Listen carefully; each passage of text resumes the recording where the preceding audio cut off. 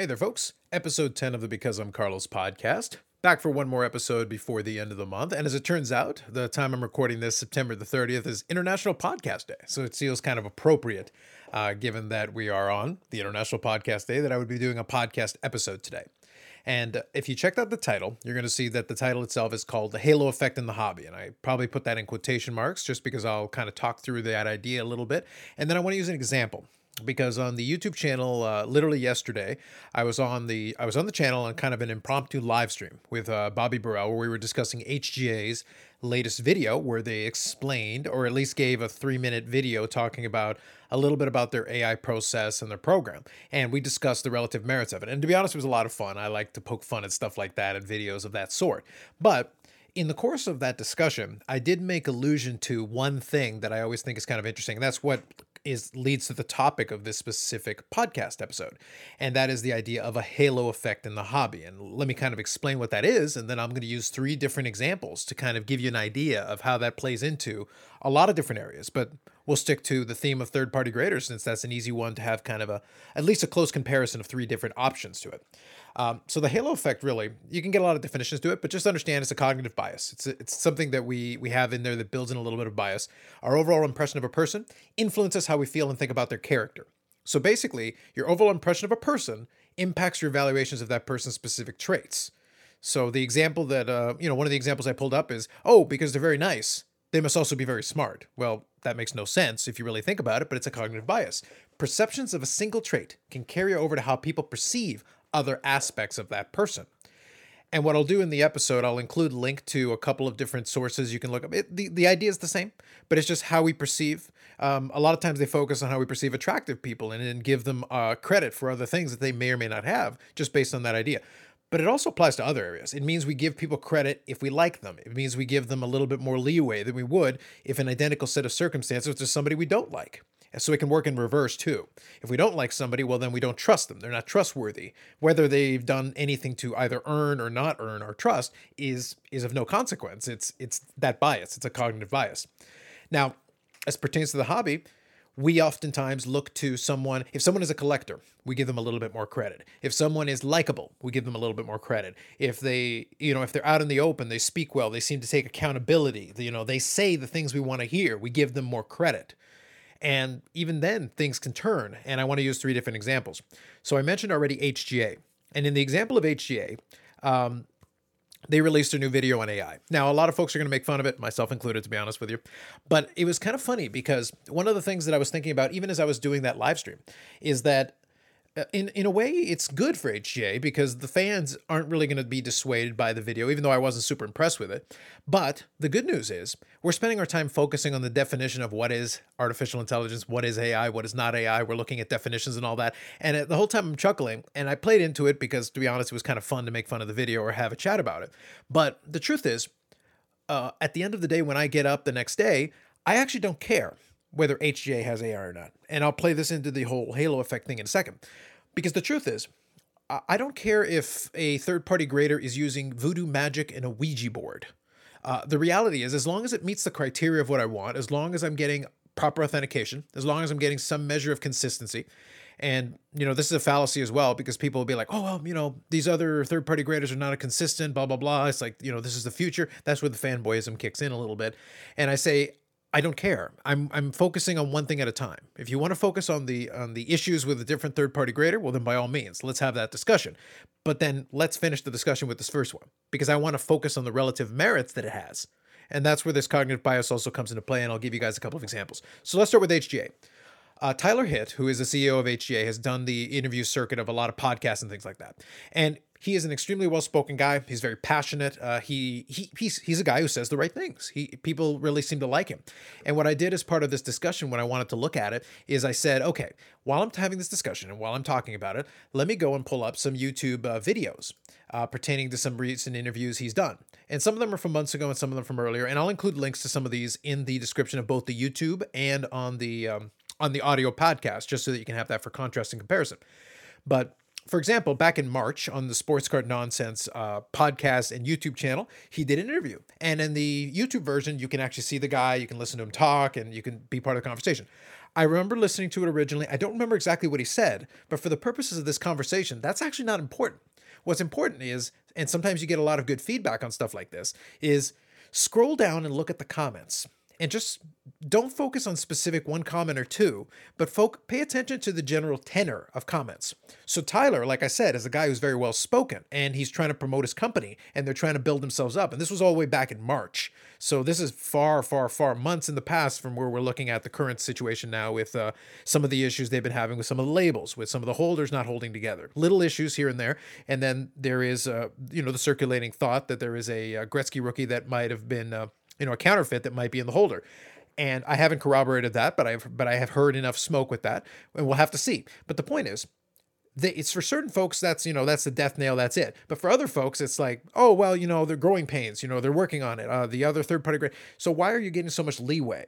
And a lot of that pertains to this halo effect that I'm talking about. And I want you to listen to some of the comments. I'm going to read you some from this YouTube video. And you'll get kind of the general idea. And remember, this is 6 months ago. If he did the interview today, maybe it'd be a little bit more mixed, but just to understand where we were. So one person says here, I've seen a few interviews with Tyler, and I like him more every time. Keep up the good work. Keep it fun. I appreciate it. Okay, very nice comment. Good. I love what HGA is doing. Great interview. I'll be sending him a lot soon. Two of the... So actually, let me scroll down a little bit here. Here, this is a good one. I love the man. Has integrity, and seems like he's got it going on. Impressive thing that you could deduce from a half hour conversation. He's got a lot of integrity and seems to have a lot going on. Interesting. But when you go through it and figure out a lot of it, and you go in here, and I'll give you one more example here before I move on to the next video. This dude Tyler grubbing on pizza and drinking a soda. That's how laid back he is. Got a bunch of cards on one slab at HGA. Don't really care about the grades. Just love how the label slabs and the main man Tyler. Now, there's more to the comment, but do you kind of understand my point? None of that has anything to do whether HGA is a good third-party grader or not. All of these comments are based on the representation that Tyler had in the interview and how he presented himself. Oh man, I like that Tyler guy. Yeah, let me support this company. Another comment is literally, I like this company. Based on what? Based on one interview? And what's kind of an issue currently, and I touched on it a little bit during that live stream, is that I'm still not completely convinced that they're actually qualified to authenticate cards.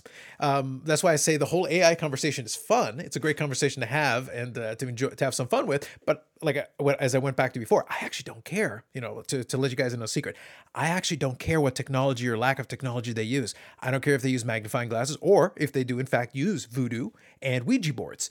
All I care about is, am I able to look at the card and it seems like it's within a reasonable proximity of what this grade should be? Do I feel like there's a consistency to it to a certain point? And you can argue for all the third-party graders, positive and negative, whether they're good at that or not. But when it comes to an HGA and a new company, that credibility issue, you don't get credibility with me just for existing. You don't get credibility with me because you're new and don't have the baggage of an older company. You don't get credibility to me just because we don't like the other third-party graders. You can't just be like, oh, I want an alternative, and be so desperate for it that you immediately jump on the first bandwagon of someone who says nice words or throws it out there and, seems to present themselves well. But Tyler got a lot of that early on. People jumped on the bandwagon as quickly as they could because they're like, oh, this guy gets it. It's like, no, hold on. He might be a good businessman. He might be able to speak well and, be passionate about what he's doing. It doesn't mean he's good at this. And it doesn't mean he's actually able to run a company that can do this because they've had their growing pains. They've had their issues. You kind of have to let it play out. If he was a faceless, if it was a faceless company that you didn't know who owned it, would you still treat it the same way? Would you still be as willing and as comfortable with it if you didn't have that halo effect in effect? The answer probably is no. And that to me is problematic because we're putting so much emphasis on the presentation of the individual as opposed to, why don't we just look at the business on its merits and see if it's good or not, and see if we like it or not, see if it works or not, and then we'll figure it out from there. But a lot of people put a lot of stock into the owner or the person presenting themselves as the forefront of the company. Fair enough, I get the idea. Now, quickly, when I'm going through this, next one that I would give you as an example as well is that this is more recent. So this is from Bench Clear Media. And you had Peter Steinberg, who is the president of SGC. Now, SGC, by contrast, is a long-running company. They've been around a long time. And Peter, they had some issues when the pandemic initially started. There was a big ramp up in submissions, and they had their struggles. And he's done very well, maybe in the last year or so, maybe a little longer, in terms of coming around. And they've accepted a lot of responsibility for it and been very accountable and all that. Again, another example of somebody who is presenting presenting themselves very well in the public eye with interviews and with discussions. It's good because it helps promote the product. It really does a good thing. So this is from a recent conversation. And again, all of these interviews, I will include a link into it, and so you can watch them. And you can also check out the comments and just see what I'm talking about as well. So real quick, I'll scroll down a little bit. So first comment on here that I can see is, I wish Peter had time to do a podcast for SGC or put resources into having spokesman to do a podcast for the company. The perspective from inside the industry is so interesting and informative, and he's right. Can be information that helps both the collector, investor, and hobbyists alike. Congrats to him and the company for trying to improve themselves and make the hobby grow. Well, that company's not new. They've been around a long time. Theoretically, all companies should be trying to improve themselves. I understand the general tenor of this comment, but I'm just throwing it out there. I just wanted to kind of make sure we understand here. Here we go. Really hard to find anyone else in the hobby that advocates for their company and the hobby more than Peter does. Always impressed to hear interviews with him. You can just tell his passion, the passion is real, and he's not just punching a clock at SGC.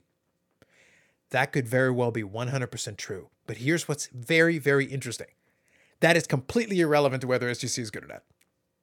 He could be the most passionate guy in the world, but if he's running the company poorly, who cares? I'm not really moved by that. I want to judge it based on its own merits. And by the way, just to be clear, as far as I'm concerned, SGC's been doing a pretty good job. They've done a good job with it. They've still got their challenges if they want to try to move themselves up the pecking order and be at the top of the food chain. But guess what? SGC isn't new. They've been around for over 20 years.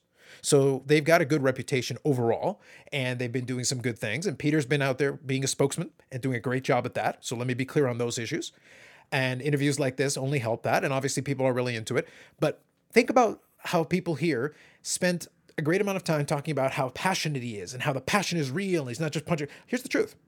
If the guy who's running the company of third-party grader is punching the clock and really doesn't give a crap, but the company is running well and you're getting your product that you're paying for in a good time, good turnaround and all that, I don't really care how we ended up there. I don't care if I don't know who's running the company. I don't care if I don't know who the president is. That actually has no bearing on my interest in either using the product or not. I'm going to do it based on the product that is coming out. If I go and pay for a service and I'm getting the service that I expect and or better, then I'm going to judge it as this is good. They're doing a good job here. Not, oh, well, this guy interviews well and I like what he's saying. How passionate or not passionate it has no bearing on how interested I am in using their product. But I get the idea, but people are swayed by this. That's part of the reason why I say this whole halo effect concept. But just think about that. A lot of this emphasis is, man, great conversation. I love what he's saying, great interview. It's great, but very interesting. And a lot of emphasis is put, like if they've got hobby roots, if they've got a background in the hobby, we love that. We love that. Unless there's an issue, in which case then we go back to our default. It's like now suddenly we don't care as much. That's always what makes it kind of fun for me. Now I'll do one more here. Same idea. So we're sticking to the third-party grader theme. Okay, so this one is also from Sports Card Nonsense as well. And this was an episode they did on the Ringer YouTube channel. And again, I'll include links to this in the description, where they're talking about Nat Turner. They're talking to Nat Turner, who was part of the group that took over Collectors Universe and in turn PSA. Now, Nat Turner is a great collector. He's got a huge collection. You can find a lot of his stuff on Instagram and as well as Flickr and stuff like that. Amazing collection. Great collector, is definitely passionate about the hobby. All 100% true. But he is the one who's the public face of PSA. Now, remember, SGC has their fans and they've been developing, this cult following. Again, they've been around for a long time. HGA has been developing, this cult following of, very stringent fans who are huge on supporting them because they love Tyler. And, people love Peter because he's so forthcoming and he's got the passion and all this stuff. Nat Turner has lots of passion. He collects, he spends enough money on cards for his own personal collection before he ever got involved in any of this. It's hard to argue that he isn't interested in the hobby, but he is the person who's the public face of PSA. And PSA has the biggest backlog in the hobby. And PSA is, the one who doesn't say a heck of a lot. They don't really come out with the warm and fuzzy feelings. They've got more of a corporate structure and all that. Well, they don't get the same kind of halo. Although, initially, when Nat Turner was part of that group and they first got in, plenty of content providers out there says, well, I trust Nat, I trust his judgment. He's going to be looking out for us. Very interesting. So looking in the comments here, when I first heard that Mr. Turner is buying PSA, I was very glad. To be clear, he's part of the group. There's Steve Cohen. There's more than just Nat Turner, but yes, understandable.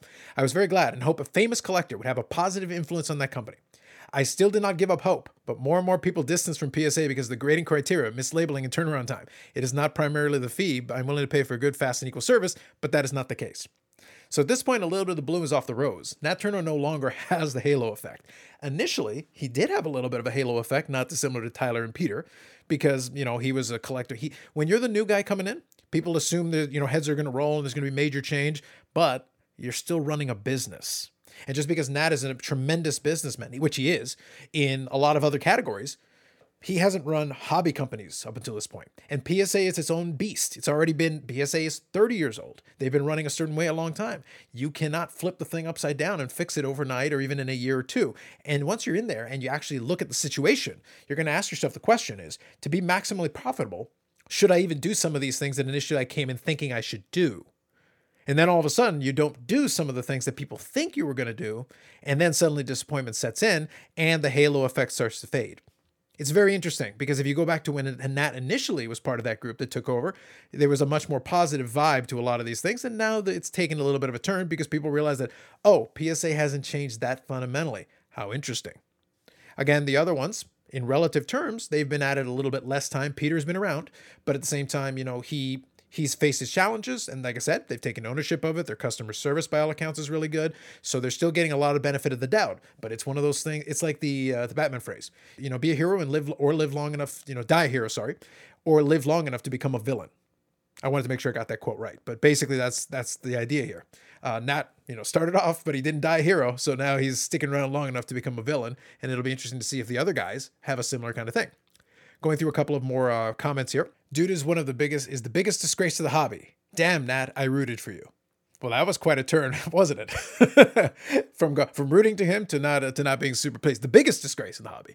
I think that's quite a bit of that's quite a bit of a turn there. Very interesting. It's very genuinely intriguing when it comes to stuff like this because, like I said, when Nat initially came in, I remember listening to a lot of folks in the hobby that have a lot of background in it talking about how, this is great. Nat's going to be in here and, he's going to change things and he's going to fix all this stuff. Again, some other people didn't really have the background to be able to say one way or the other, but now obviously a lot of folks are like, oh man, PSA is broken, PSA sucks. Let's go to HGA, let's go to SGC. Beckett's kind of a black box. Nobody really wants to talk about them. But it's funny because Beckett, out of all of them, really doesn't have the individual. I think there is the gentleman Jeremy from Beckett, who's said a couple of things recently and obviously taken some flack for it. But for the most part, he's kind of out of the public eye comparatively to these other guys that I'm comparing it to. So it's not like he's in a position. People know, though, that Beckett is part of a larger company and it just operates that way. They are a black box. They don't really say a heck of a lot most of the time. They don't really have a singular representative that kind of stands there and speaks on their behalf. So in a certain way, they're not above criticism. They certainly get criticized plenty, but it's kind of diffused over over the company as a whole, as opposed to the individual who gets either credit for the halo effect or, gets denounced as being the villain in the story. It's very interesting. It's just, it comes down to PSA had certain expectations when they came in. They haven't been met. So now it no longer matters that Nat Turner is a great collector or not. Nat Turner's still a great collector. He may be the nicest guy in the world. A lot of people who know him well speak highly of him.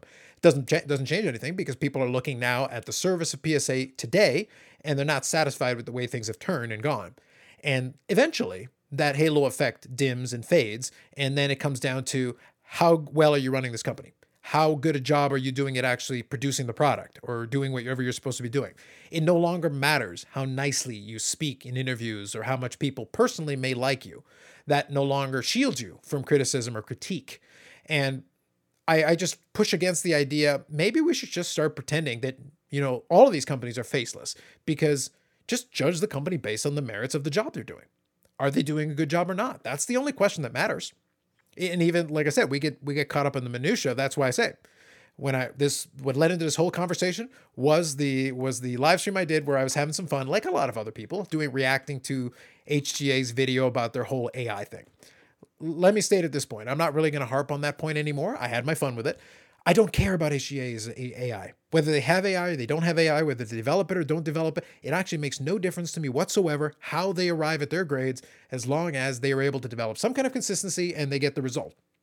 To me, the most important thing for any third-party grader, that goes HGA, SGC, PSA, Beckett, any of the other ones that want to give it a shot, the only thing I really care about, CSG as well, the only thing I really care about with any of these third-party graders is, can you authenticate items correctly so that I know that the card in the holder is the card on the label? Can you make sure that within reason, because manufacturing things happen, can you make sure that things are sealed up properly? Can you make sure they're real? Can you make sure you put the right thing out there? And if there's an issue, can you correct it? And of course, is the value proposition there? Because even if you do all these things incredibly well, but it cost me $100 to send in a car that I can get no more than $80 for, well, number one, I was an idiot for sending it to you in the first place, because that was my mistake. I'll take some ownership over that. But at the same time, it means there's really no reason to send it to you, or there's no reason to send it at all. And to that degree, a certain amount of onus has to be on the consumer themselves to make that decision.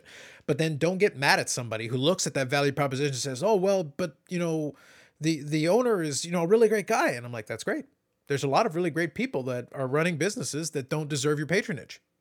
Just because they're nice people doesn't mean they deserve your patronage, because these are not necessities in the hobby. Third-party graders are not now, nor have they ever been necessities. What they are is they're a value-add service that can do something for you potentially, depending on why you're sending it in. If you're doing it for authentication, that makes sense. If you're doing it to resell, it's a lubricant to the market. It helps get the card out there. I know, for somebody who's sold things on eBay, I know that I don't even want to enter into the condition conversation. I don't want to send 50 more scans to somebody. I would rather send it to a trusted third-party grader that at least has some credibility in the market and be able to say, look, it is a PSA 9, it's an SGC 9, it's a HGA 9, whatever you want to put out there, CSG 9. It is what it is. You don't agree with it, take it up with the third-party grader. Go call Tyler, go call Peter, go call Nat. Don't bug me. That's really what I want to do, because I just don't want to have that conversation, because then you're into a protracted 1,018 scans and an endless conversation about it. It's just one step out of the process to make it easier for you. And if you're a collector, then it's a different consideration entirely. Then it's just value and how do you enjoy the presentation? Do you like the SGC, black tuxedo design? Great. Do you like the labels on HGA? Then it might still be perfectly fine. As long as they at least put it in the holder correctly for you and it looks good, then as a collector, you're fine. Then the resale doesn't really matter anymore. It's not an issue. Then the only thing you're focused on is as long as they take care of your cards and get them back to you in one piece, you're a happy camper and you're good to go. But just keep in mind, and the kind of the final thesis on this is, and this will continue to happen going forward, let's start looking at products and services and things based on the merits of the product and service standalone from the individual that represents them. Let's stop worrying about whether they're likable or not likable. Let's stop worrying about whether they seem trustworthy or not. Just assess the service, assess the company, assess the product based on the merits of the product. And then we'll go from there. Because I would rather do business with the biggest jerk in the world who gets me what I expect, where I pay for the service and I get the service, as opposed to the nicest guy in the world who's an incompetent idiot. And that's just the honest way that I look at the hobby, and the way that I present it is that, look, it's not always about dealing with the nicest person in the world. By the way, given multiple choices and you have the choice between dealing with the nice person who will do it well for you and the jerk who will do it well for you, well then, choose the nice person by all means. But if one of them is doing the job correctly and the other one's not doing the job correctly, I don't care which one of these two it is. I would rather work with the one that is doing the job correctly, if I actually want and need that service. And that's the part that is up to you as the individual. Just some of my thoughts on it, just me having a riffing on, International Podcast Day. So there you go. You get an episode. This will be the last episode of September on both the audio version and on the YouTube channel.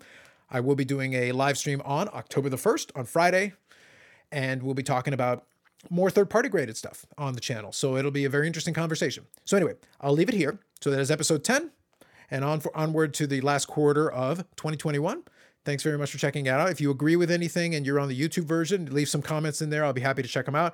And if you could leave any kind of a thumbs up or rating, depending on whether you're on the YouTube channel or on your podcast app of choice, that would be greatly appreciated. It does help out the channel/podcast. Otherwise, you can find additional content that I put out all the time on the Because I'm Carlos YouTube channel. All that information is included in the description. You can check it out there.